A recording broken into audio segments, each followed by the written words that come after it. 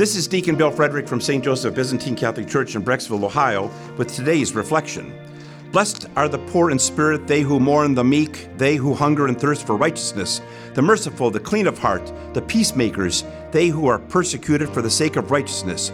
You, when they insult you and persecute you and utter every kind of evil against you falsely because of me. There, in one long sentence, I paraphrase the blessed declarations of Jesus in the familiar Beatitude Gospel reading from Matthew chapter 5. This beautiful gospel passage reads like a job description for someone who wants to be a Christian in today's world. Surely each of us can identify with one or more of the descriptors that define what it takes to be a Christian person in 2023. Yes, being a Christian, and especially a Catholic, is not just church hymns, bells, incense, and coffee and donuts socials after Mass. Being a Christian means defending those who cannot defend themselves. Being a Christian means taking a stand for what is right in the eyes of God, when everyone around us is taking a stand for that which is wrong. Being a Christian means being uncomfortable and stressed and sad and lonely and whatever else it takes to be a follower of Jesus Christ.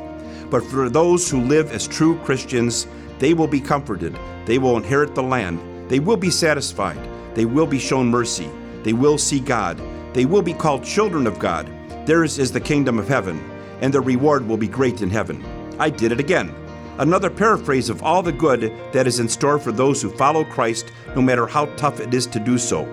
I do not know about you, but I think that all the blessings we receive from God for living our lives as sincere, active, loving Catholic Christians surely outweigh the hardships we must endure in the name of Christ.